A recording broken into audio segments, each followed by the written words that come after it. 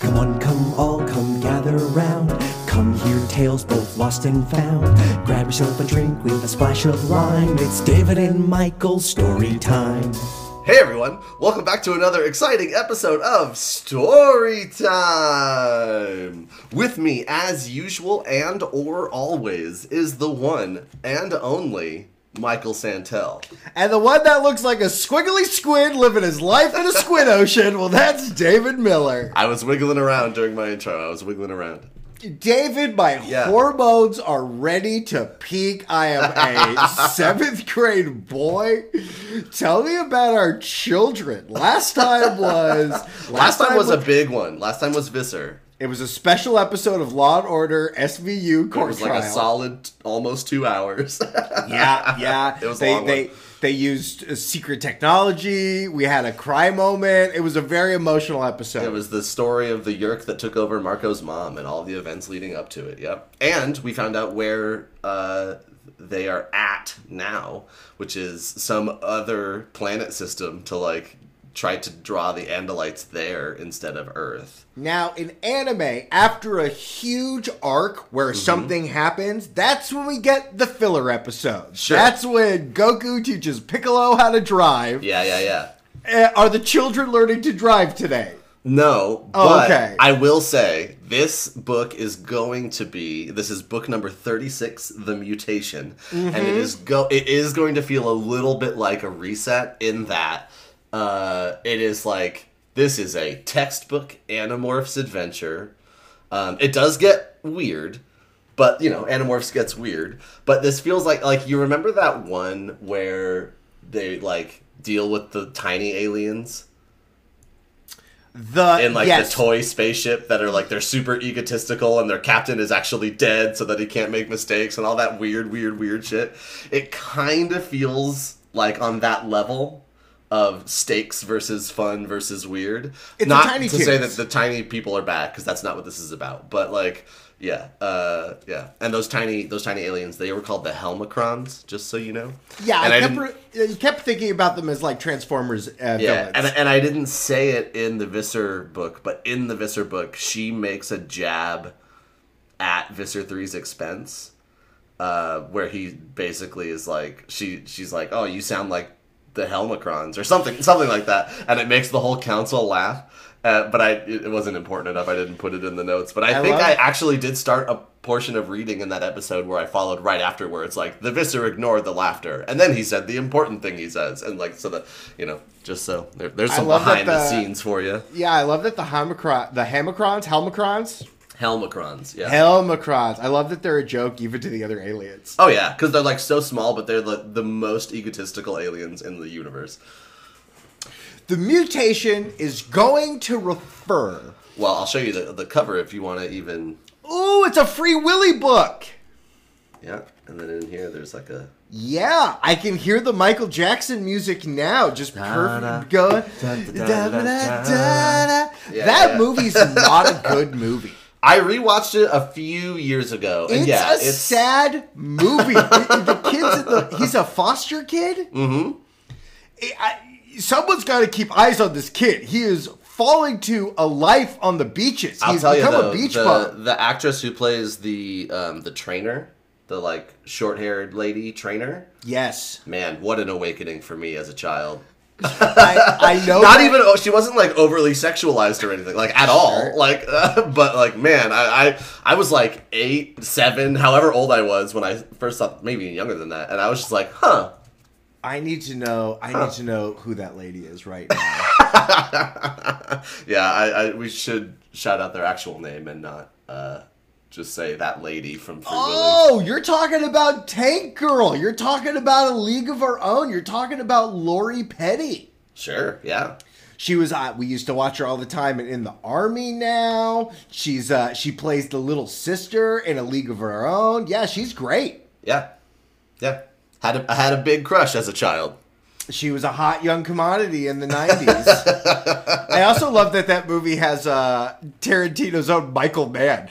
Every scene would be... I would love to see that movie again. He's the foster dad, right? Yeah, with him smoking in every scene, but he doesn't get to smoke on screen in that movie. Mm-hmm. But Oh my goodness, I called you the wrong podcast host. I apologize. But I can't believe it. David, I gotta record with him fucking later. I gotta do all my recordings this week before I go to Costa Rica. Yeah. So I can tell you about the stories of the different iguanas I'm going to see. David, today on Book 36, The Mutation, I believe, now I already am spoiled that I know that we're going to have a new morph. Mm-hmm. So, based on the context clues, the kids go on a vacation. Now there's a small technicality is we've had somebody morph an orca before. Do you remember who it was? No, it's someone who doesn't have the hammerhead, right? It was David. David, that piece of shit. Okay, good to know. Okay, you showed me orcas on it with a secret cave under the ocean. I feel like if the kids are going to see orcas, they're going to Waterworld, Shamu Town. They're going to Sea Shanty. And I will tell you whose book it is in case you want to throw some thematic predictions our way. I do. This is a Jake book. Jake book. Prince Jake. Prince Jake. Okay, Prince Jake is going to be doing lots of princey things. He's going to be thinking about lots of traumatic events while they're making where they have to save the Waterworld show because the orcas are not happy. What else is going to happen in our mutation? It has been a long time since you've guessed like Eco Warrior. Things have gotten so heavy with the war that they have like had no time to be like, let's help the parrots in the restaurant. Here's my prediction. All Andalites at a certain age go through a change in their body where things get weird. A mutation, if you will. And during that time, it's not dangerous, but it can be because sometimes like wild morphs will come out of you. Okay. So they have to get him under the ocean to a secret cave where he can do all of the mutations in secret, but then save him before the bad guys find out because they want to get the secret juice inside of his head, just like you drink the juice out of the whales in Avatar 2. I didn't see Avatar 2. Oh, they drink the special juice inside of the whales' heads, and then you don't age anymore. Do they have to kill the whale for it? Oh, it's so wasteful. They kill this beautiful, majestic creature and then literally just drink, take a thimble's worth of liquid. Yeah. So little amount of liquid. And they say the whales are like, oh, these are the smartest things on this planet. They have deep pod groups, and this dude comes in and just like starts harpooning them. It's really terrible. Great, yeah, love it. You should wait for the 4-hour cut of Avatar 2. That will be Don't coming waste my to time Disney with the Plus. 3.5-hour bullshit. Yeah, it's very Aliens 2. Like, I'm gonna let you know, James Cameron. Well, I have to take another nitpick right here. It's just Aliens.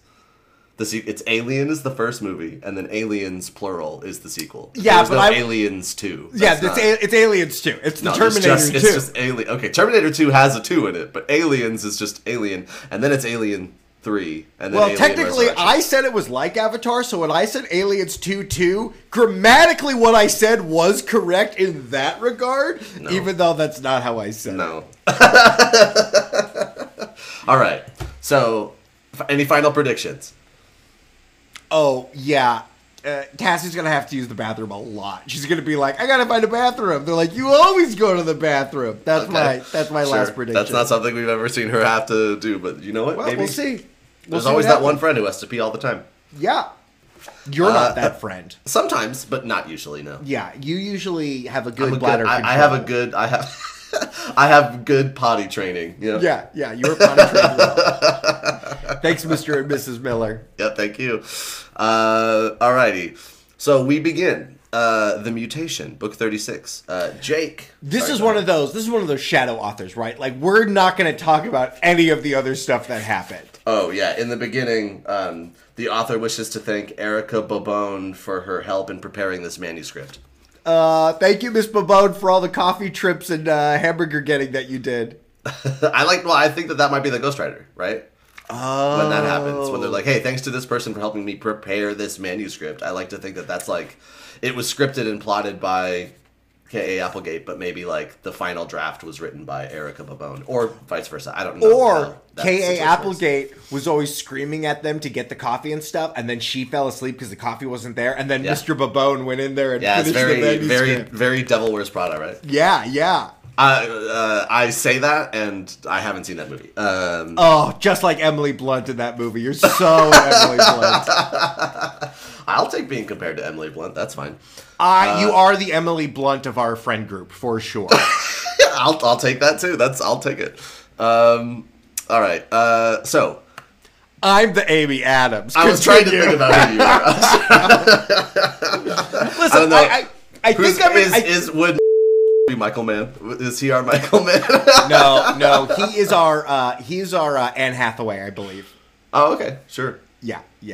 Funny enough, there's no translation for Kurt. He's in Lady World. He's just an amorphous blob. Yeah.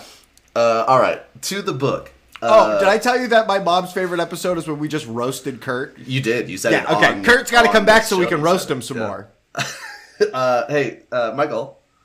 Blue Skidoo. We can too. Here we go, David.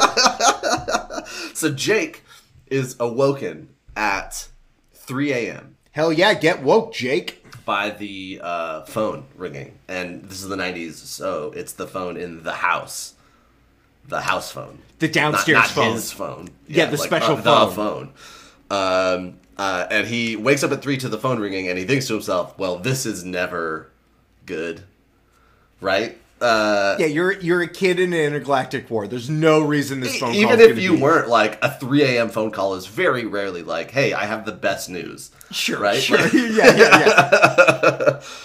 So he answers it quickly in time, hopefully so that it doesn't wake the rest of the family or someone else doesn't also pick up the receiver to hear what conversation happens. Because mom and dad have a phone in their room, too. Right, yeah. But it's all the same phone line. What? Right. What a you crazy can listen. time we lived in. You can listen to the other person's phone Only call. privileged kid had their own line, right? I didn't know those kids. So those kids are foreigners to me. So it's Cassie on the other line. And they do speak in code. He's like, what's up? And she's like, oh, I just can't sleep, you know. And he's like, oh, well, did you try counting sleep? I bet by the time you get to 30, it'll be fine. And she's like, oh, good idea. I'll try that. Bye. Hang up, click, click. So now they know we're meeting in 30 minutes. Yeah. Right? Like stuff like that. So he sneaks out. He morphs to his falcon. He flies to the barn. He demorphs outside, and he hears voices inside. It's Cassie and some Hork-Bajir voices. So he goes into the barn, and he sees Cassie, Toby, the, like, smart genius child Hork-Bajir. The golden child. Mm-hmm. And Jara Hami is also there, one of the, like, main Hork-Bajir that we know, who's also Toby's father. And then on the operating table that, like, Cassie's dad would, like, operate on a wild animal on... there's another Hork-Bajir laid out and, like, very labored, shallow breathing. He's pregnant. No, he's not. But you said he's in labor breathing. God damn it. Labored, as in it's difficult to do. Oh, got it. Toby tells them that Visser 3 is trying to make fish people. What? Because Jake looks and sees the Hork-Bajir on the table has, like, gills and, like, webbed hands and feet. This one Hork-Bajir and 49 others were part of an experiment. Visser 3 is trying to find, again, the Pemalite ship. After having been foiled last time by the Animorphs and the first appearance of the Drode, if you remember. Yeah. And so they have since moved the Pemalite ship. The Chi have moved the Pemalite ship. And so Visser 3 is looking for it. So he's trying to make amphibious Hork-Bajir. He failed, and he fed them all to Taxons, except this one was rescued by, like, the Free Hork-Bajir resistance movement. Is it horribly deformed like one of the creatures from Island of Dr. Monroe? Yeah, and, like, they grafted gills and webbing onto these Hork-Bajir. And, like, this Hork-Bajir's name is Han Tunad. And before he, like, started dying, he told the Hork-Bajir and Toby that the yeerks have developed a seagoing ship called the Seablade. It's so dumb. What do you mean you need it? If a ship can go into space, it can go underwater. It's airtight. No, because it's about water pressure at that point. Oh, if you want to go deep. They need it to explore deep to try and find this Pemalite ship, so it needs to be able to because withstand there's extreme no pressure. pressure in space? Right. There's nothing crushing down on the ship, so you wouldn't build a spaceship to be able to withstand crushing pressure, right? Okay, heard. Okay. Yeah. So Jake tries to help in, like, saving this Hork-Bajir. Cassie's, like, working frantically to try to help, but she's, like, despairing because it's just there's nothing to do. Like, Jake puts, like, an oxygen mask over his face, and she's like, that doesn't help. Like, it's only prolonging this pain. There's, like, some valve in his throat that is, like, not working right, and Cassie can't. She's tried already. She's tried all these things. And he dies, drowning in air and gasping for breath, and it's sad and gross. So, just so everybody knows, because we're talking about it flippantly, the children just watched a person drown to death in front of them. And struggled futilely to try and nobody help. Could do anything. Yep, they just watched him die. Yeah. And it's 3:30 in the morning. And now, and I wrote this in all caps, then it's morning. We gotta go to school. Because that's just these kids' life, right? Like, yeah. They gotta go back to talking about TRL and normal stuff. Learning the quadratic formula. Oh, they gotta do arithma twist. So they have a meeting at the barn after school. And they're trying to figure out what they know about this whole situation, which is very little, so they have to kind of project. Presumably the ship can cloak from, like, human ships and radar and stuff, so they're like, would echolocation even help then? And they're like, maybe, but that's our best tool we have to try and find it. The Chi, they're like, why don't the Chi just move the ship? And they're like, well, they could, but they're going to keep looking for it, so that'd be just a game of cat and mouse that eventually they'll find it. And if it's on the move, there's more danger of it being discovered, right? A game of catfish and mousefish, if you will. If you will. So they're like, all right, well, so then we got to do something about this then.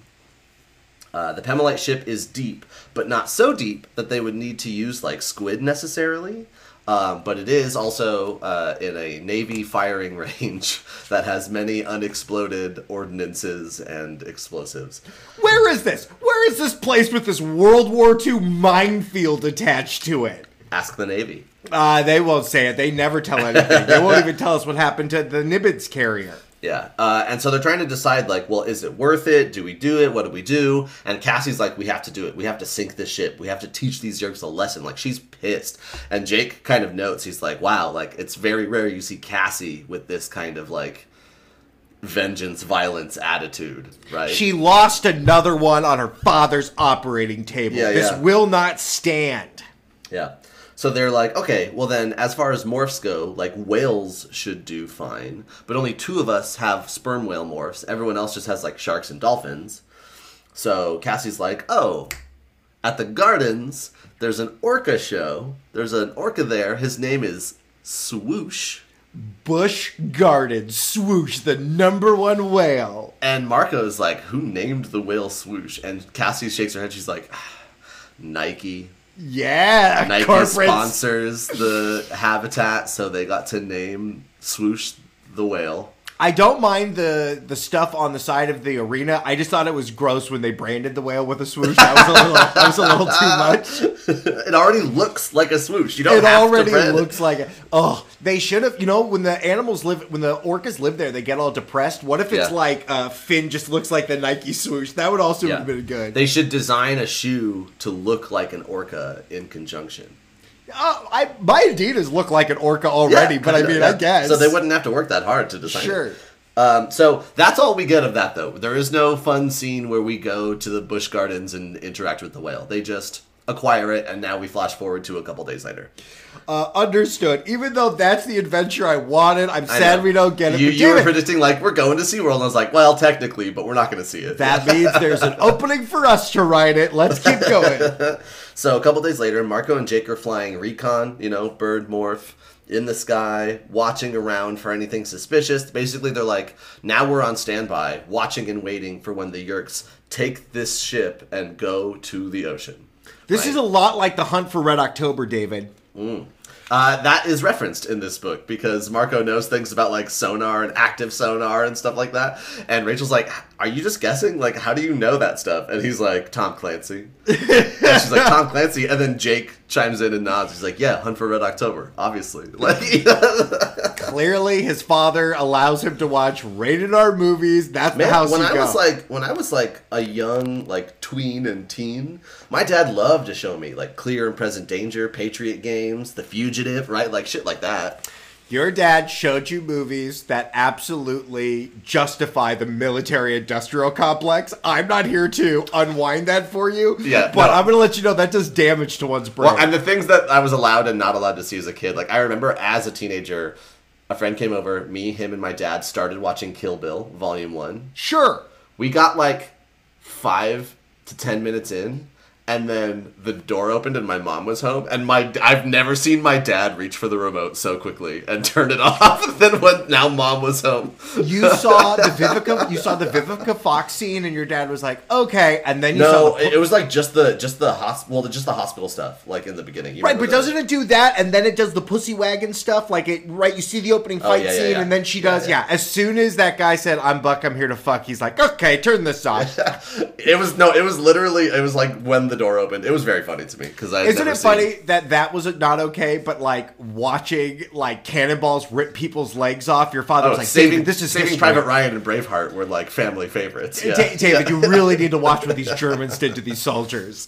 Yeah, so they're flying recon, watching for this shit happen. And Marco's complaining about how, of all teachers, his dad had to go and marry a math teacher. He's like, "Man, you can't, like, bullshit your way through math. You're either right or you're wrong. It's the square root of 2 or it's not, right?" Right. So he's mad about that. And then Jake spots, like, a little shimmer in, like, an empty lot next to a Walgreens.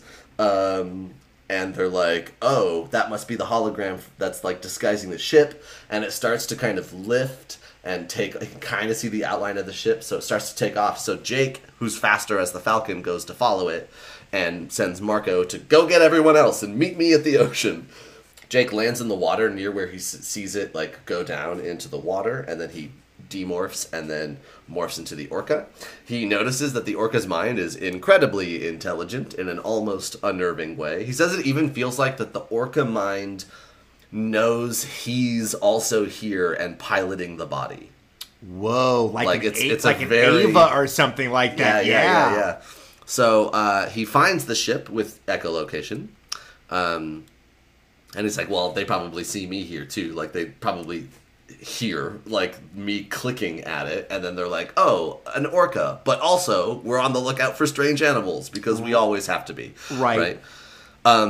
Let's see. Ocean's got to be very stressful for aliens because there's just life everywhere. Anything could be an Andalite. His picture of the ship in his echolocation then changes the next time he checks. It now looks like a big humpback whale. And so they're like disguising the ship to echolocation to look like something else. Oh, cool. That's kind of cool. Yeah.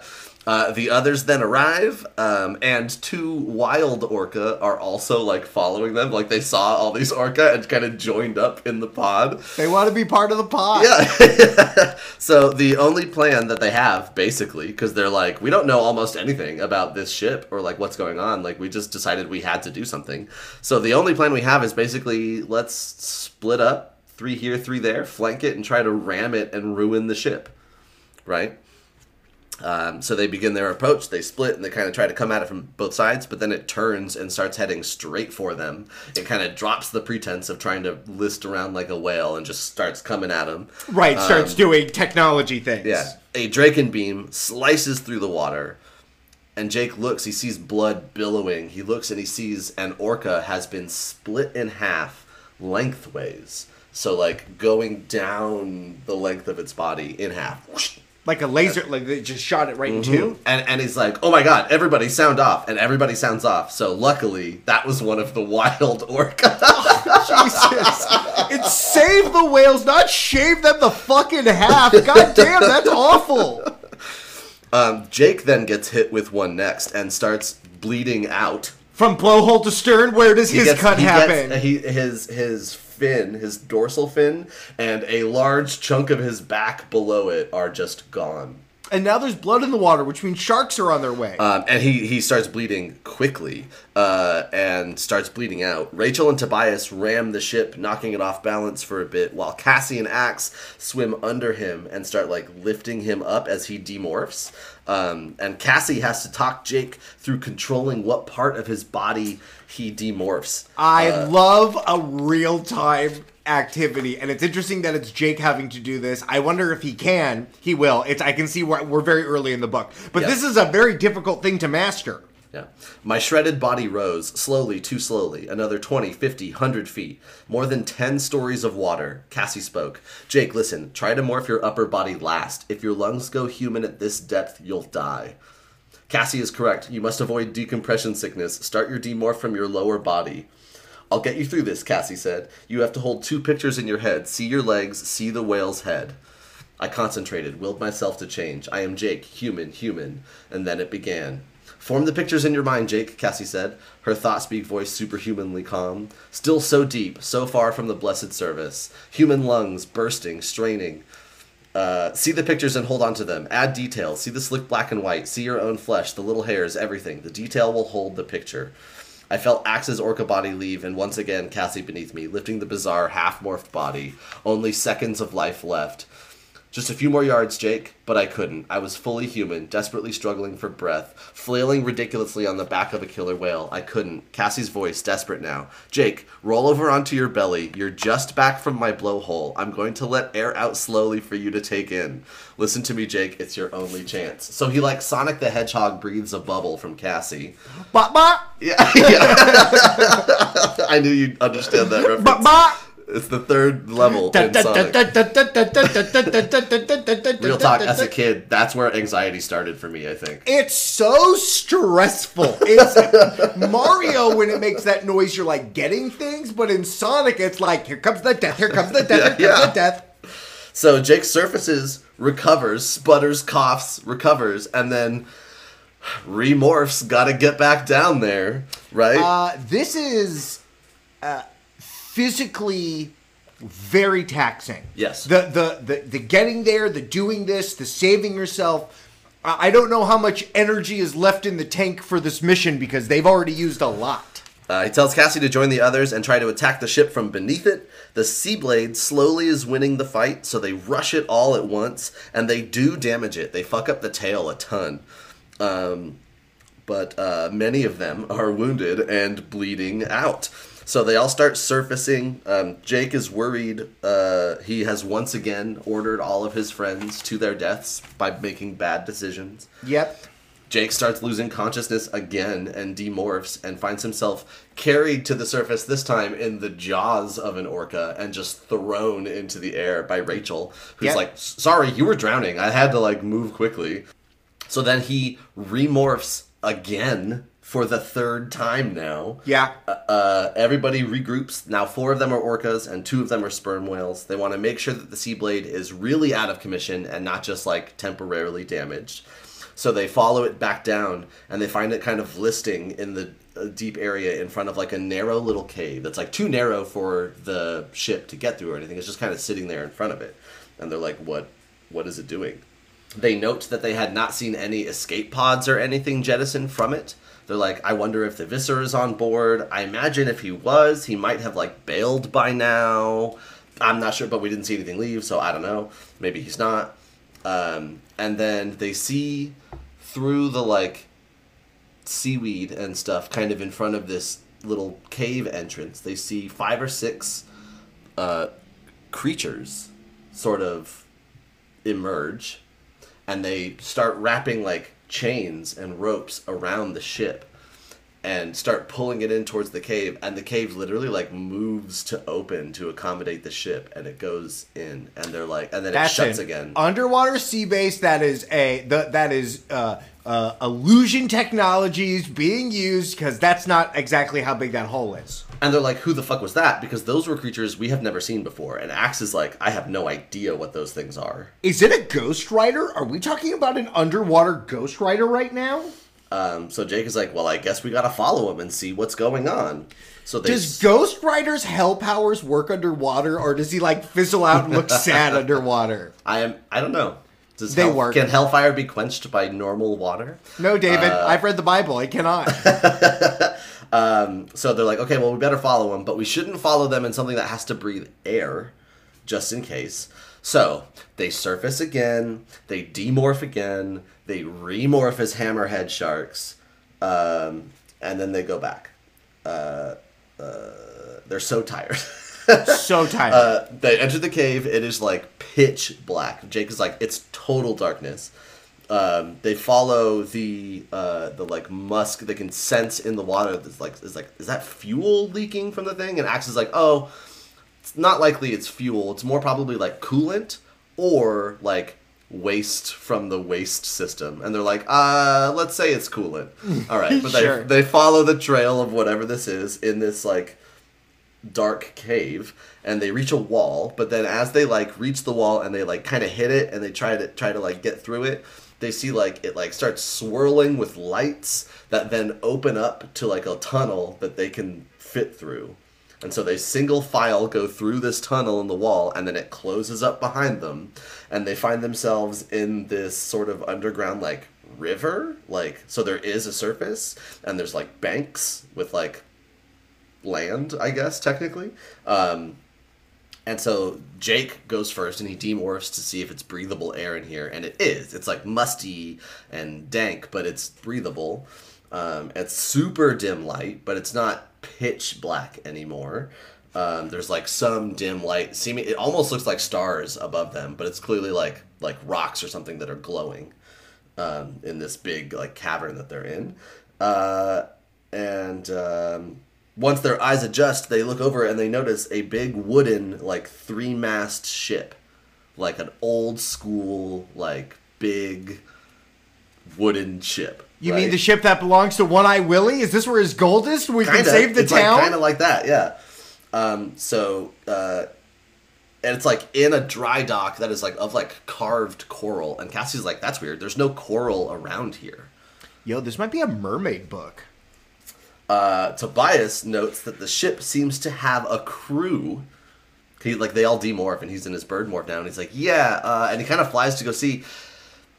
On the ship, no one's moving. They're all clearly dead, but there's like a crew of humans, of people, on the rigging, up on the thing, like in the sails, like doing that. Like they're there in their position, but they're clearly dead.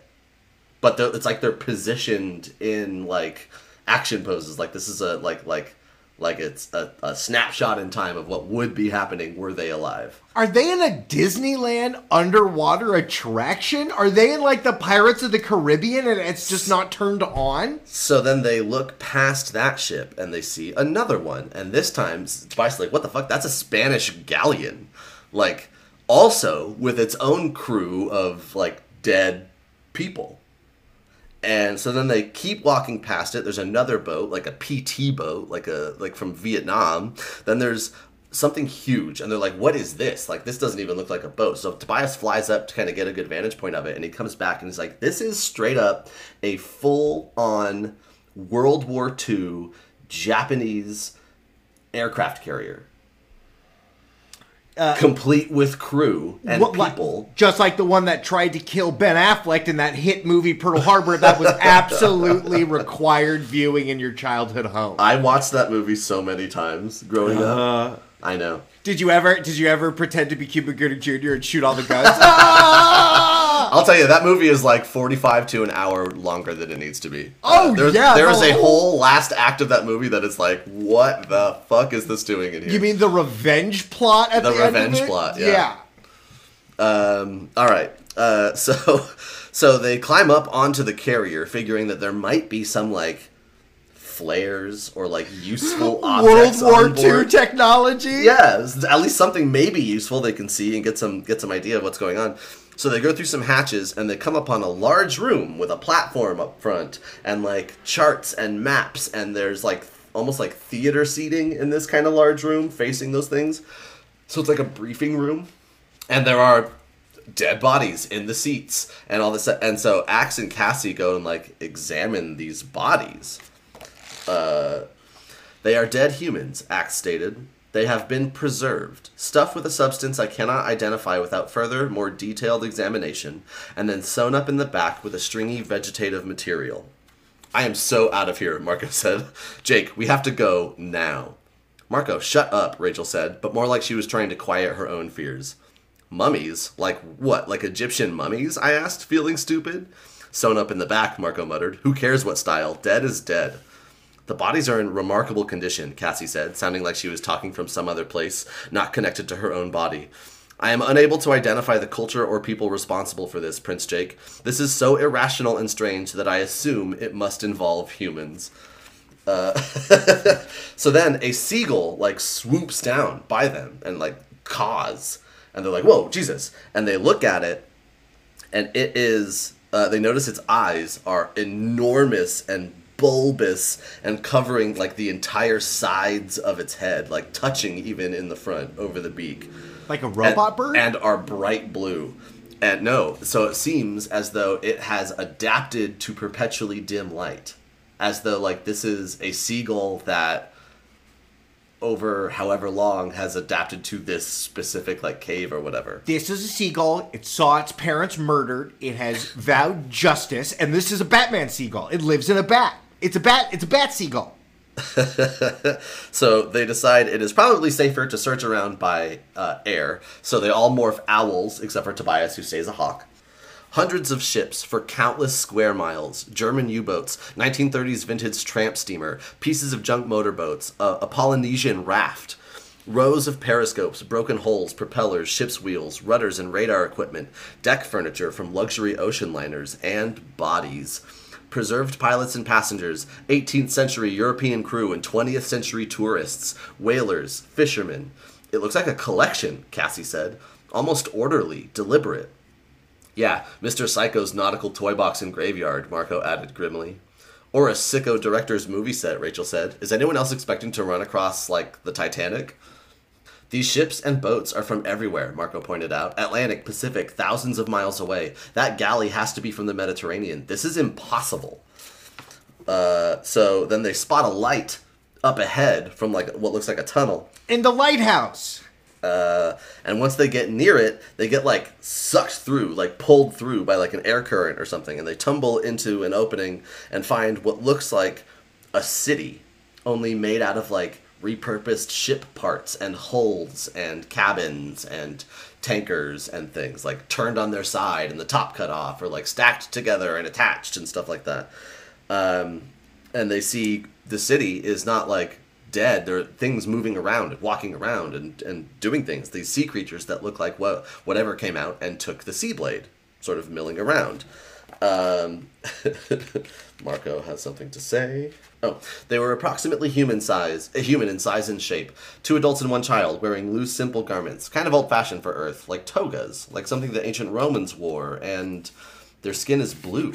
Not that we haven't seen that before, Rachel said, glancing at Axe. Kind of cool, actually, she said, but... This is the remnants of the Atlanteans! They live at the bottom of the ocean and they steal ships to keep their society afloat! Jake, it was Cassie. Look at their necks. They're gilled and webbed, I said grimly, feet and hands. And the eyes, they're oversized, like the ones on the seagull, Tobias noted. Not a bad body on that one, Marco said. That earned him stares from all of us. What? I can't compliment a fish girl? You know, we all had a Princess Zora moment, right? Back in the day. Of course we did. So yeah, the city is active. People are walking around. They find the Seablade, kind of towards the middle of the city, tied up next to like a giant pyramid-looking structure. And they see, it looks like it's already starting to be like worked on. And they also see a line of Hork-Bajir being led out of the Seablade by 10 or so of these creatures. The ancient Atlanteans have basically made chop shops where they're just like, they're listening to Lowrider and like keeping people captured and stuff like that. I am nodding my head very aggressively, yes. And these creatures that are like taking this line of Hork-Bajir in like manacles and shackles and stuff out of the Seablade are all armed with like a variety of weapons from throughout history. One's got a spear, one's got a bow and arrow, one has like a German World War II submachine gun, one had like, you know, like it's just like, it's nutso. Let's see, they see no sign of Visser 3. And Jake is like, okay, good enough. The Seablade is out of commission. Time to demorph, remorph, and GTFO. Like, let's leave. So they fly off to what looks like an empty space. The ground is covered in like rubbery vines that seem to like be floating on like water. But otherwise, there's no like buildings or anything around here. So they're like, all right, we're going to land, demorph, and remorph. So they demorph, and then suddenly, as they're human, are floored by nets that spring up and people who spring up from the water beneath them. So scary. Such a scary scene. Yeah. Tobias had been flying to keep watch, and Jake has Axe tell him in thought speak, like, do not get caught, stay safe, stay airborne, like, don't get involved right now. Stay out of sight. They can't morph because they don't know who these guys are, or if they're controllers, or where the yeerks are, or where Visser 3 is, who would see them, right? So they are dragged in these nets back into the city. They hear the screams of Hork-Bajir in the distance as they are, like, dragged through town.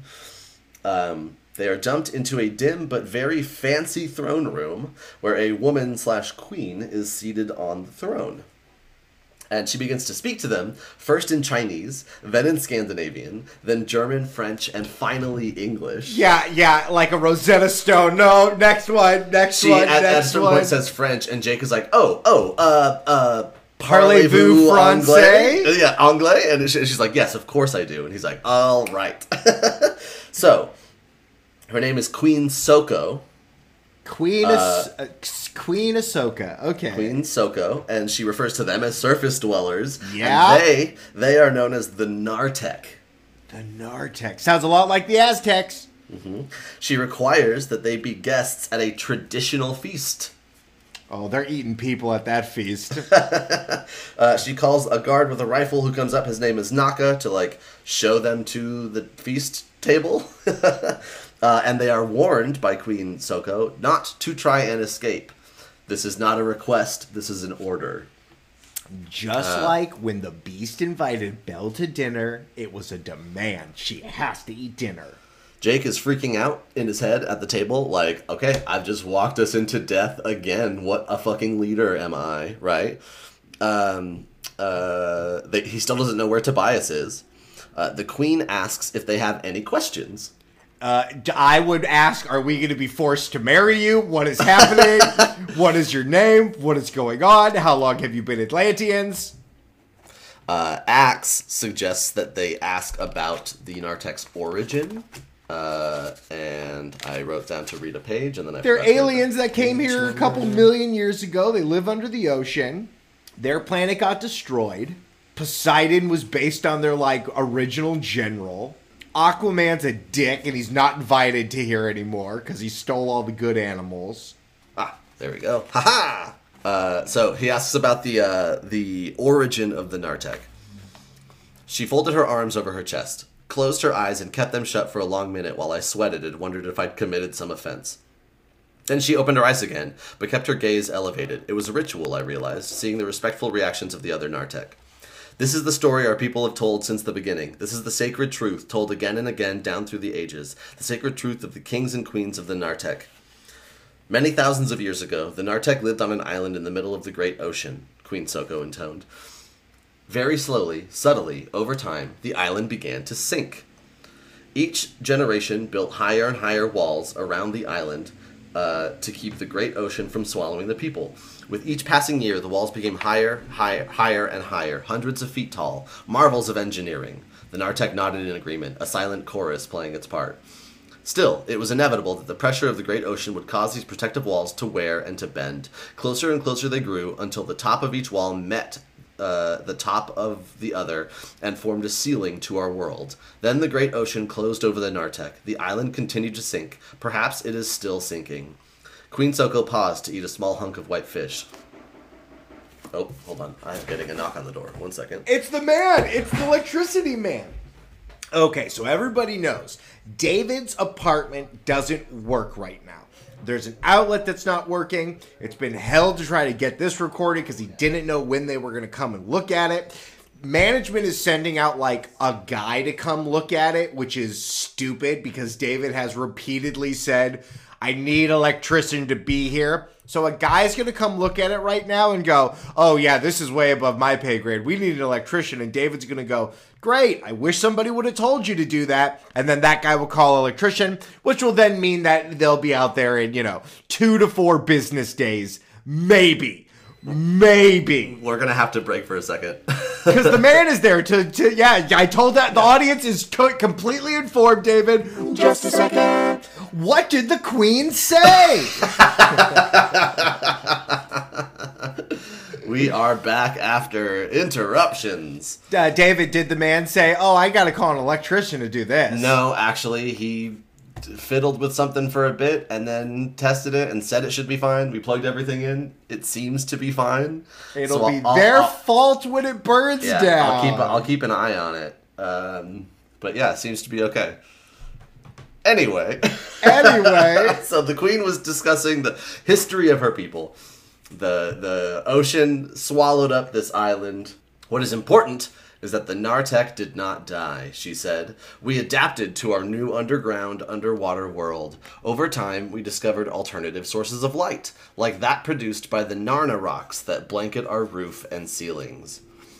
And of necessity, our bodies changed too, at an impressively rapid rate. We became amphibious by an act of supreme will. Axe commented privately, even without the necessary experimentation, I am fairly certain the light produced by the Narna rocks the Queen Soko mentioned is radioactive. No doubt this radioactivity hastened the rate of the Nartek's mutation. I nodded again slightly to show Axe I'd heard him. Thus did we come to build this magnificent city, thus did we survive and prosper, and thus did we come to be the rightful rulers of the one ocean and all lands touching her. The crowd nodded and seemed satisfied. They sat back, relaxed, and began to eat again. Queen Soko took another drink from her cup and continued. Her voice was less formal now. She met my gaze. Of course, the Nartek continue to study technology of sunken ocean-going vessels constructed by the surface dwellers. We studied the construction techniques and food storage methods. We learn of navigational equipment and of other electronic devices that might be of use to us. From the large ocean-going pleasure boats, we learn about the changing styles of surface clothing and furnishings and recreational activities. And if there are survivors of the wrecks that bring these vessels to us, we study them too. That is, until we've learned all we need to know from them. Here it comes, Marco mumbled. And then I asked, though I knew the answer. Queen Soko smiled faintly, amused. Then they are preserved to become part of our storehouse of knowledge. You kill them and stuff them, Rachel said. Exactly. They're like the hills have eyes. They've mutated freaks. Their genetic pool is tiny. This is not a good people to be around. So Jake asks, what are their plans for the Seablade, the ship? And they are going to use it. That will be turned into our newest attraction. It is better than any other vessel that they've captured from the surface dwellers, so clearly something better made it. So they are going to use it, repair it and use it to make raids on the surface dwellers and steal their people and their things and rule from the oceans. Finally, it's our turn to be on top once again. She asks how they got here with no ship of their own, and Jake does not answer. And she's like, oh, well, maybe you need some time to, refresh your memory or come to your senses. Take them to the stuffing chamber. No, she leaves the guard with them and tells them to feel free to look around the palace, the library, get a look at our grand civilization before you come to your senses, We have gizmos and gadgets aplenty. We've got cruisers and what's its galore. Yeah. This is our chambers of thingamabobs. We've got 20. While exploring their library, Jake asks Axe what he makes of all of this. And Axe is also, very annoyed right now because she made some comment about this blue furred thing that they're keeping as a pet and all this stuff. And he's just like, harumph, harumph. And then she's like, oh, the technology on that yeerk made ship is so great. And he's like, Andalites could have done it better. So he's feeling a little on edge. And Marco's looking at porno from the 30s. He's looking at dirty etchings they have from some whaling ship. He says, Prince Jake, assuming the basis of Queen Soko's story is true, and the Nartek originated on the surface, that is, on planet Earth, and given the Nartek's apparently accelerated rate of adaptation to this underwater environment, an acceleration confirmed here in these ancient but remarkably well-preserved and annually updated population records, I believe the Nartek are self-destructing. They are profoundly inbred. As I believe humans know, insufficient variety in the gene pool can lead to deterioration over time. The Nartek population is dropping. Fertility is dropping. Infant mortality from birth defects is rising. Lifespans are shorter. You mean they're on the brink of extinction? Cassie whispered. Yes, the high levels of radioactivity have allowed them to undergo accelerated rates of mutation, but now the destructive mutations are beginning to pile up, and they have insufficient sources of new genetic material. Why, I asked. Cassie had the answer. Fewer ships sinking. They must have been breeding with the limited numbers of surface humans, survivors of sinking ships. Axe nodded. It would be at best a short-term and dangerous fix. The new breeding stock would no doubt have resulted in a relatively large number of Nartek born without their unique adaptations, gills and webbed feet. So their dreams of conquering Earth are the desperate act of a race that knows itself to be doomed. Yeah, they're the Hills Have Eyes. They're crazy sea hillbillies. They're like underwater morph, like mutants. Yeah. The Mutation. That's the name of the story. That's the name of the story. We got there. All right. So then they decide, well, then we either have to destroy the Seablade so that they can't use it to launch a campaign against the surface, which they will eventually lose, but how many people die before that happens, right? So they either have to destroy it or steal it and then destroy it. Another group of people that these kids have to murder. Also, you kind of don't want these people popping off on the surface because then the humans would be alerted to weird things. Weird things and then start looking for it, which might escalate the war with the... Yeah. So, they're like, well, destroying it here with just like animal morphs seems very unlikely. So, we are going to need to steal it. There is also at this point, I think Axe is like, we're not like talking about another thing that might be possible. And then they have to reconcile with, yeah, we're going to steal it, but also it's quite possible that Visser 3 avoided capture by morphing small or something on the ship and is still on the ship. Yeah, like a Jack-in-the-Box. So they're being led around the city by this guard, and a couple other guards kind of join up and sort of also are like keeping a pace from them, but like are there clearly. And Jake gets the sense that Naka, this guard, has done this tour many times before. This seems very rehearsed. It seems very like, oh, and then we take them here, and then we take them here, and then we take them here, and then we kill them and stuff them, right? Like it's a very, and he can see like these other guards sort of joining up, but at a distance so as not to alarm anybody, but they're definitely there and on hand. So they're led away from the town center. And they try to take them to see their medical facilities. They're like, oh, this is like a hospital boat we turned into our medical facilities. We'd love to show these off to you. They're like North Korea. Come see our hospital. Yeah. It's one of the most up-to-date underground facilities. Come see our medical facilities. And Jake is like, no, we're good. We've seen hospitals. And they're like, oh, but it would be such an insult to Queen Soko if we didn't show you this. And Jake is like, no, we're not going in there. She wants to show you the screaming rooms. I mean, the yelling chambers. Yeah. I mean, the relaxation pods. And Jake feels safe enough in this moment of defiance because he like sees like where they're being led. There's like a small little gangway between like them and the rest of the guards. So they're like, okay, well they're only gonna be able to come over like one at a time on this little bridge. Like blah blah blah. It should be okay. So like, no, we are not going in the hospital. You can go fuck yourself, basically. And then at the last moment, Jake is like, oh, fuck, wait, I forgot. They are ambushed again from the sides from underwater. And it's like, so they're like on this area where that's surrounded by water, and they got across a little gangplank. So they're like, oh, well, they'd have to cross this little gangplank to get to us, forgetting that these are like amphibious people who are probably also got back up just chilling in the pool around them, right? Just like the climax of the Black Panther 2, where the water folk fight the land folk. Yeah. So, outside, lights out, unconscious, boom. Wakes up, strapped to a table. Your classic wake up strapped to a table. Yeah. Looks around as much as he can, sees that the others are also strapped to a table, doesn't see Axe anywhere. And basically, the guards that are in the room with them are like, give the classic, like, hey, don't struggle. It's pointless to struggle. Resistance is futile, right? They always say that. You should I'll write this. Still struggle. That's fine. I'll write this down. And then he's like, we're going to inject you with something to make you more compliant and calm anyway. And then what? I asked. And then we will make an incision from the top of your skull down to your buttocks, then down the back of each leg. Your ribs will be removed, then your internal organs, and eventually the rest of your tissue. What are you doing this for? I demanded, a little frantically. Your organs and tissue will be processed to extract the helical molecule that controls heredity and later employed to augment the development of... There are easier ways to get new DNA, you idiot, Marco yelled. Naka continued, unperturbed. Then your skin and bones will be stuffed and preserved to be used in our educational facility. So Jake is about to, like, give the order for everyone to spring into action. Morph, let's go. Let's get out of here. But then he starts to kind of be like, what's the problem, baby? It's all chill. Did they start pumping the THC through the vents? They sure did. They start pumping the injection. And even Rachel is like, let's go. Actually, never mind. I'm all right, you know.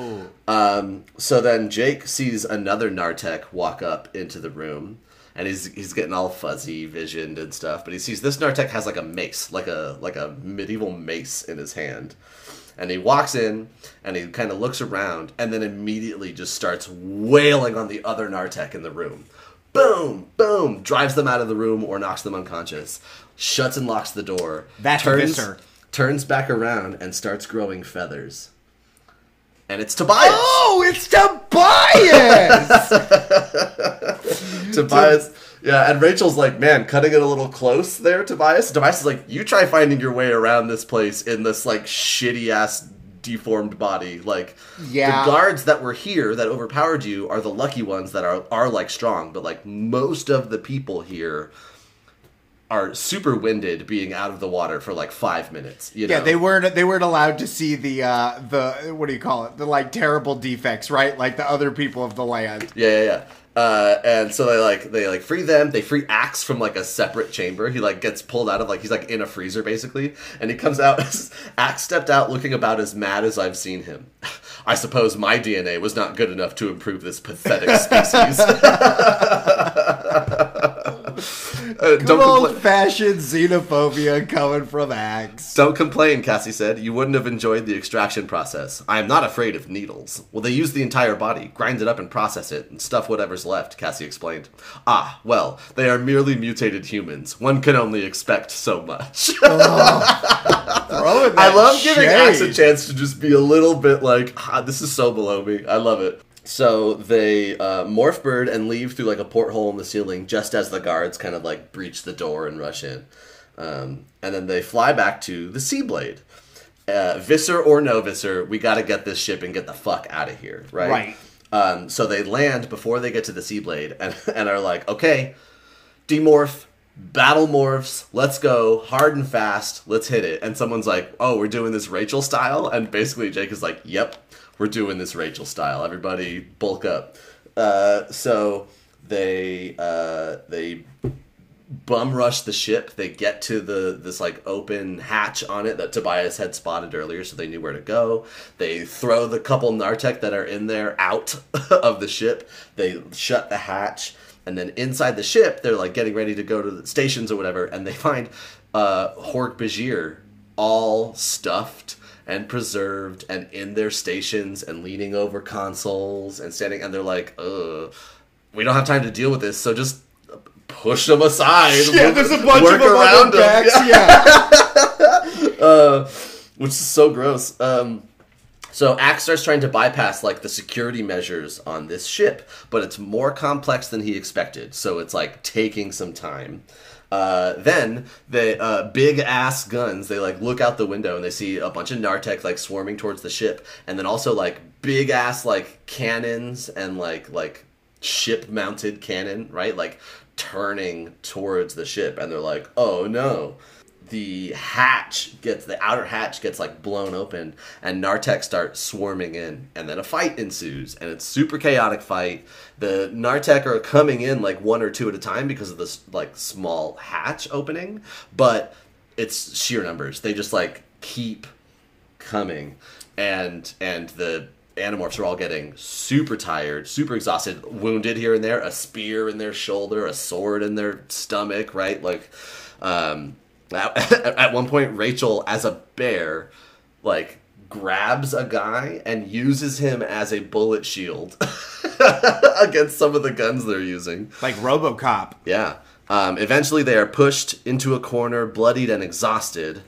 And then, boosh! A massive blast of heat and light from the corridor. 10, 12 Nartek at the mouth of the hall fell to the floor, their skin smoldering. They crawled away, desperate to escape. What the heck was that? Marco yelled. He held up his right arm. The Dark Court's hair was singed from a sturdy fist to shoulder. The Visser, Axe hissed. His stalk eyes were turned back toward us, his main eyes still glued to the control board.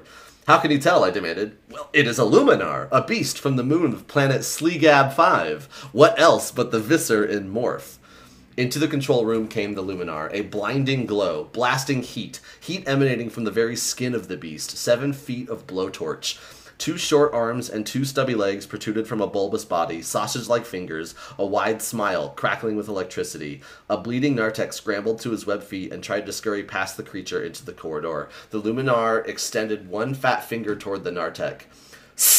Fried. A charred body collapsed in charcoal flakes to the floor. I felt my stomach heave. The smell was revolting. Okay, we didn't need that, Marco said. The Luminar pointed again at each living Nartek still in the control room, wounded or whole, and before they could scream or cry or run, piles of and heaps of charcoaled Nartek flesh. So then, the Visser clears all the Nartek, like, out of this place, and shuts the, like, door to the we just got the equivalent of when Darth Vader killed all those dudes at the end of Rogue One. But if Darth Vader was like a fire, Jesus Christ from Lord of the Rings, the Eagles. No, why am I blanking on it right now? The Basilisk. The Balrog. Jesus Christ. The Balrog. So they shut the like bridge door, and Visser 3 is basically like, okay, listen, I can undo the security thing you're trying to hack through if you help us fly out of here, because this ship needs more than one person. We're going to need more than one person to function. It's a Starship Enterprise. Everyone's got to get to a station. So Jake looks at everybody. They're hurt and exhausted. He private speaks to everyone to be ready. The moment will come. And accepts the Visser's proposal. Visser 3 is really smug about it. Like, Andalites, you always have your self-righteous shit until you have to throw that away to save yourselves. Like, like that kind of shit. So the Visser unlocks the ship, axes the pilot. Jake tells Rachel to take the weapons and tells Axe to privately thought speak to her on how to work them. Sure. Because they need to pretend like they're all Andalites and they would know how to do this, right? So Jake doesn't think that the Visser knows that the outer hatch was blown open because he came from a corridor inside the ship and then shut the bridge off. So he asks Marco if Marco can hold it shut for a while. And Marco's like, I'll do my best as a gorilla, So then they fly through this underground, pursued by boats and craft of the Nartek. They submerge and start blasting through walls, and there's like U-boats following them and shit. And then right as they begin to leave, Prince Jake, there are several mechanically propelled cylindrical objects coming at us from behind. They appear to be propelled by primitive electric engines turning small propellers. Torpedoes, the Visser cried, seeing the display. 3 minutes to impact. We can easily outrun them. Maximum power, and the light will be in the open sea within seconds. No, in private thought speak. Jake, you okay, man? Tobias said. I'm fine, buddy. Axe, kill the engines. Marco, open the hatch. Oh, man. Oh, boy, they're blowing this baby up. The engine suddenly quieted. The Visser turned violently away from the control board. You betray me, he roared. I will incinerate you. But just then, the wave of seawater exploded through the doorway and flooded across the bridge deck. The Visser's burning feet were suddenly mere flesh. Interesting morph, Visser, I said. Does it work underwater? So it's not a Ghost Rider situation. It's not a Ghost Rider situation. So, water fills the cabin. The Visser starts demorphing. Rachel grabs Tobias because he's a bird, and this is going to be rough for a bird. It's funny that in every submarine movie, it ends with the horror of the water coming in, but our kids can effectively become water breathers. So, okay, what are they going to do with that bird boy? Just going to hold on to him and carry him out with us, you know? The torpedoes hit the ship. Ship rocks. Everybody swims out of the ship. Once the bridge fills with water, it's not pushing them back anymore, so they can just kind of swim out. They're still in the Nartek cave, like at the river area right before they came in. So they remorph into hammerheads with one orca. Cassie remorphs to orca. They get out and regroup. Cassie had echolocated and saw some kind of squid thing leaving the towards land. So they assume the Visser had got away. And then, where is it? The Visser had survived, but so had we. Barely. My own mistakes would keep me awake at night for a while to come, but I'd been in charge for a while now. I'd gotten past thinking I would always be right. It's a war, I reminded myself. You did what you could, Jake. You tried to do what's right. You tried not to make it any worse than it had to be, and you got everyone home alive. We headed back to shore, away from the nightmare world beneath the sea, back toward our own gentler civilization. Filthy creatures, Rachel spat. Someone needs to wipe them out. The Nartek? Cassie asked. Who else? What they did to all those people, all those sailors, those flyers back there? Filthy, sick creatures, as bad as the yeerks. I believe you overlook one fact, Axe said. Yeah? All those sailors back there, all those humans the Nartek defiled? Many of them have sunk in storms or hurricanes, or by the failure of primitive human technology. Many, but not all. So? I knew where Axe was going. I said, so the rest, including those Japanese flyers, they were sunk by humans in human wars, not by the Nartek. The weapons they used on us, human weapons. We want to hate them for what they do, maybe we should stop helping them do it. Rachel was silent for a while, and then she said, okay, fair enough, but you know what? We win this war someday, get rid of all the yeerks, and everything comes out and all. We need to go back, show people what's down there, get busy. Start a whole new war? Cassie asked. No, not to fight, Rachel said softly. To bury. Amen to that, I said. Let's get out of here. The end. I'm not for a loss for words. I'm a little dumbfounded. Yeah. That the series has now already had so many hats of ideas that it just was like, oh yeah, there's mutant humans that live under the sea that have been living there for a long time. Yep. I dare say this is one of the crazier turns because, like, so far it's our reality with these aliens. And now it's like, oh no, that's true. But in addition to that, there's also mutant people living under the ocean. And all of that craziness that it, like, gives us, it then also has this tone of, like, and also this is just sort of an episode of the week. Like, honestly, if you skip this, you might not miss much. You know what I mean? Like, it's like that kind of feel at points. I feel like this is something, when people ask us about these series, like, right, what do we think about it? This is a crazy thing to add. Yeah. That there are... And maybe it comes back.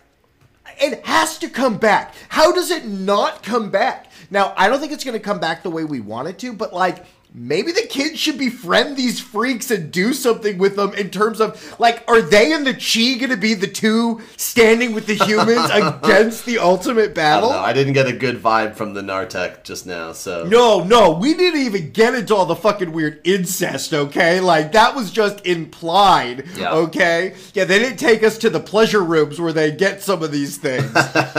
I don't have any notes about that because it bums me out, but here are the lessons I do have. Let's see it. Lesson. David, be woke. Wake up, David. The world is burning, okay? You gotta get woke. Preaching to the choir, my friend. I wrote, you should watch the movie The Golden Child. It's one of my favorite Eddie Murphy movies. It's a really funny movie. It's weird, but it's funny. What made you think of that? When you said that he was the Golden Child? Toby, no, you called him the Golden Child. I thought I wrote down a note referencing myself. I wrote that when you're in labor, deep, shallow breaths will not help that baby get out of you. Long, sustained breathing is what you need to get through this. I wrote Crush is a delicious soda. Not everybody knows about it, but it's here in Los Angeles at all of, like, the old hot dog places. I love me a Crush. You a orange Crush or a grape Crush? It's a silly question. I can't believe you even asked me that. You know the answer. What do I drink? Orange? You drink Yeah, orange? thank you. Yeah. Thank you very much. Thank you very much. I know. You flip back and forth like a coin, right? Grape soda is tasty. It's so tasty. I wrote, gills need water to live, so if you know any gills in your life, dunk them in the water. Get them down there. They're hurting right now. Mouse? Fossils make me... Moving past that one, David. What does it say? It says mouse. We were talking about mice really early in the stories. Cat and mouse game is, Yeah. Catfish and mousefish, if you will. Yeah, I wrote that. Oh, mice fish make me scared. Like, I could deal with the catfish, but if a mouse fish came swimming at me, I would be like, eee! That's what it was. Mouse fish. Thank you, David. You're welcome. Oh, thank you. Don't brand animals. I know you want a way of keeping track of your livestock. You are burning their flesh. They do not like it. We do not need to be branding things anymore. Sure. SeaWorld is just a water jail for animals. They are convicted felons. That's why they keep them behind glass. I know that we like to show them to children. That is a sea jail. Get out of there.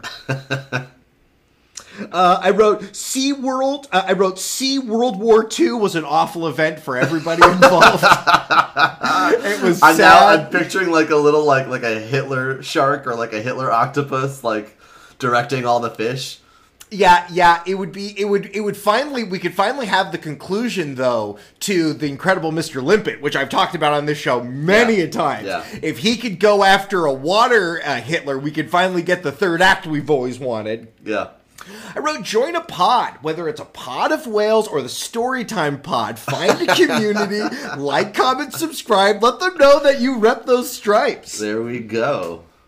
Animals need weapons. I get that you're an orca, but you put a fucking spear on the head of that orca, that's a different beast altogether. I mean, this is a macabre thing to piggyback onto that, but have you seen what they do in, like, illegal chicken fights? Yeah, they do those, they do the razor beaks. Razor beaks, and, like, on their talons, they put, like, basically razor blades on their talons. It's awful. It's awful stuff.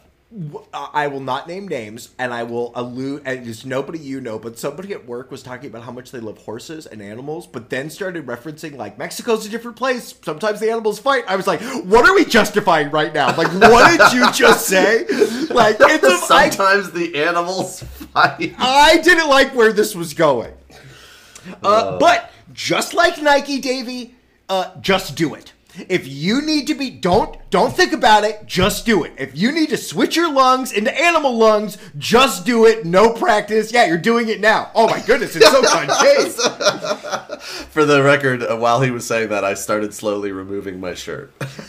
David, attack your enemies from below. Whether we're talking hits in Vietnam or hiding in the water like Arnold Schwarzenegger in Predator, that's where you can get them with your sticks. Captains should not go down with the ships. Speaking of ships, I know that this is some age-old adage. It's a terrible one. If someone has to go down with the ship, it should probably be the captain. Absolutely But if everyone can get off the ship, then the captain should be able to get off the ship too. Listen, in the bottom of the ship should be rats and other things because a sea rat would be terrifying. They die in the ship. The captain should get off to give directions afterwards. I wrote, David, it all goes into the ocean. Everything you put into that toilet, I know you're like, this doesn't matter. I can get rid of this Hershey's wrapper in this toilet.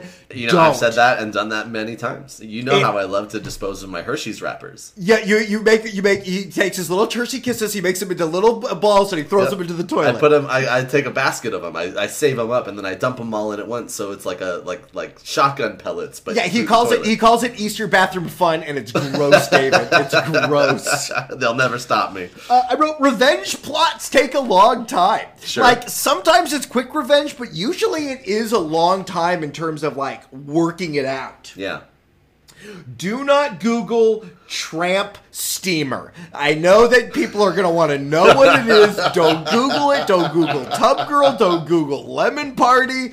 Don't Google 2 girls, 1 cup. These are not things that should be in your browser history. One day I'm going to never have to think about those again. David, you're talking about one day. I wrote the note because I could see the fire in your eyes. David can't wait to meet a fish girl. I just know it. You would be like, gills don't bother me.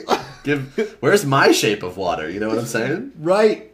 I wrote, I learned the lesson, you need eyes in the sky. If we're in a war, we need somebody up below, up top and down below, keeping reconnaissance going. Got to keep the high ground.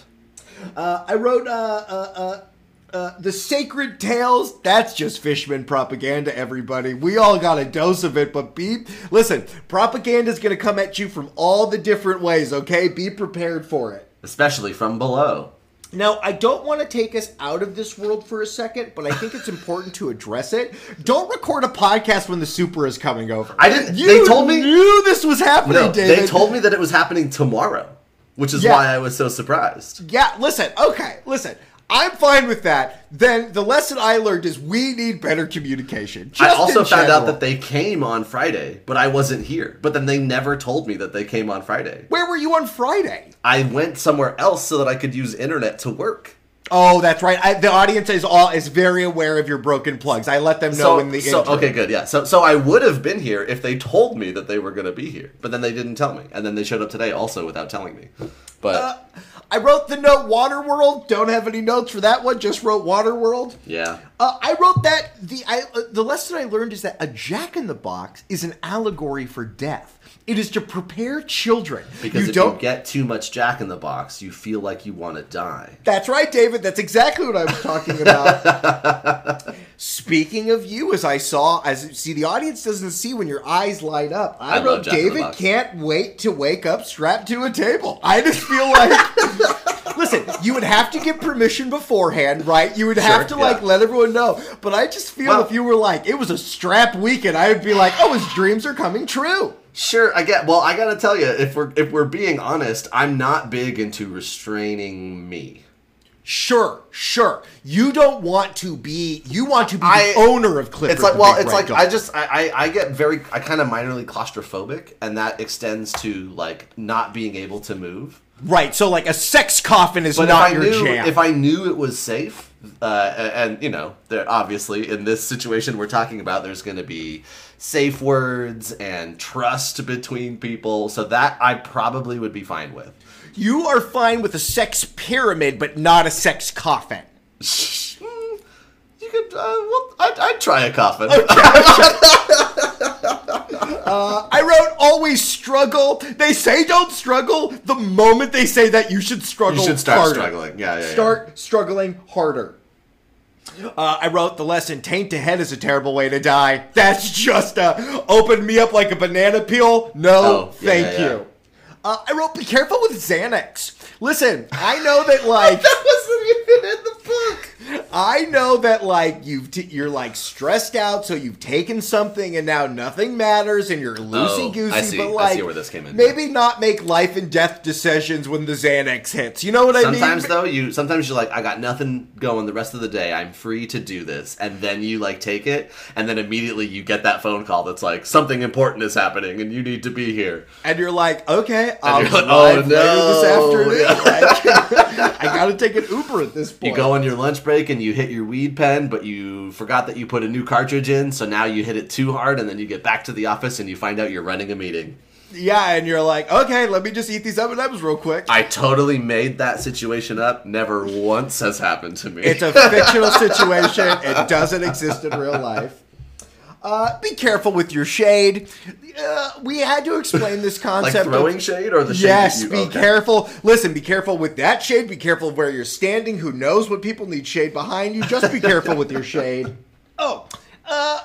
This was something that I'm reflecting upon after listening to this story, but like taxidermy is just shrines to death.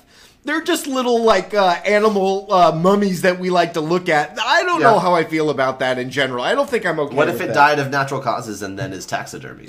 Yes, if a human being killed it in World War II and its animal body sunk to the bottom of the ocean where another person taxidermied it, that's fine. Have you seen the cat skeleton that has? No, she has a cat. She has a full cat skeleton, yeah. No, she's never once presented that to me while eating, so I have not seen it. It's just out in her living room, yeah. I'll ask for pictures of it this evening. I wrote human shields are shields. I know they're frowned upon, but, like, they work. They work pretty good for what you need them to do. Also, were the Nartek human? Right, David, are they human? Are they human? Or Which are is they why I wrote past the lesson, never trust a non-human. If you can't communicate with it, you don't trust it. Sure. Is a ghost a human? It's a great question, David. They're the ghost dimension. I don't think... That's philosophy for you. Is a ghost a human is the same as is a hot dog a sandwich? I don't know how to answer those questions. Well, it depends on what is it a ghost of, I think, is the question. Is gonna be so... Okay, don't know that one. David, fake it till you make it. Man, listen, that's one of our favorite lessons. I love it. If you don't know how to work the alien guns, just, like, move around a bunch until somebody says something. Plus, you're a bear, so, like, you could blame the bear paws for, like, oh, sorry, I didn't push that button properly. That's right. I wrote fire doesn't work in water. I was always confused about that. I had never seen, like, an example of it in real time. Now I understand. And then my last lesson, of course, and some would disagree with this, but I think this is okay. You gotta bury your dead. I know you want to be like that Colorado burial center and do it naturally. You gotta get that. There are germs inside of those bodies. You gotta get them into the ground as soon as possible. Are you gonna be cremated, or are you a bury my whole body type person? I feel like on the planet Earth being what it is, I feel like it is selfish of me in my death to be like, I need still be a 6x6x12 like square of I would listen. I know that this probably is biases from my youth. I would love for them to cremate me and turn me into some sort of weapon that could be used in a gladiatorial arena. They turned us into diamonds. I would love to be a diamond axe for somebody that I could then watch in my ghost form, because I'm not a human, to like see what happens to me next. Did you ever see the movie Eulogy? The British one or the American one? American. Ray Romano and Hank Azaria, Rip Torn, Zooey Deschanel. There's just a funny bit in it where... That's a different movie. No, it's called Eulogy. What's the movie with Peter Dinklage where he was the lover of the dad at the funeral? I don't know. Okay. Yeah, I have seen that weird movie you talked about. It's not good. It's fine. There's the bit with Ray Romano that I like where they get stoned and he's talking about like how he wants to be cremated and then he wants his ashes to be mixed with the ink they use to print the money so that he'll be everywhere. That's gross. Money is gross. Anything to do with money is gross. But what's not gross is that one of these days, not next week 'cause I'm on vacation, but when I get back from my vacation, you get to tell me the wonderful story, Book 37, which is subtitled what? I didn't realize we were out of lessons. Yeah, here we are. We're out of lessons. It's preview time. Okay. Book number 37 is called The Weakness. Oh, not The Weekend. Okay. The Weakness. It's oatmeal. I'll show you the cover. That's Rachel on the cover there. She's turning into a cheetah. cheetah. Yep, she sure is. If I show you the inside cover, there's... I'm going to let you know that cover looks like a Scientology brochure. Like the cheetah will lay down with the intergalactic beings and all will be one in the space garden. It's like a field or a meadow. There's a few cheetah in it. There's a hawk swooping down, and then there's an andalite in the meadow as well. And I will even tell you just a little. I'll tell you the little teaser sentence on the front. Is this an Out of Africa book? The little teaser sentence is, "Jake's not around. Who will take his place?" Oh, no.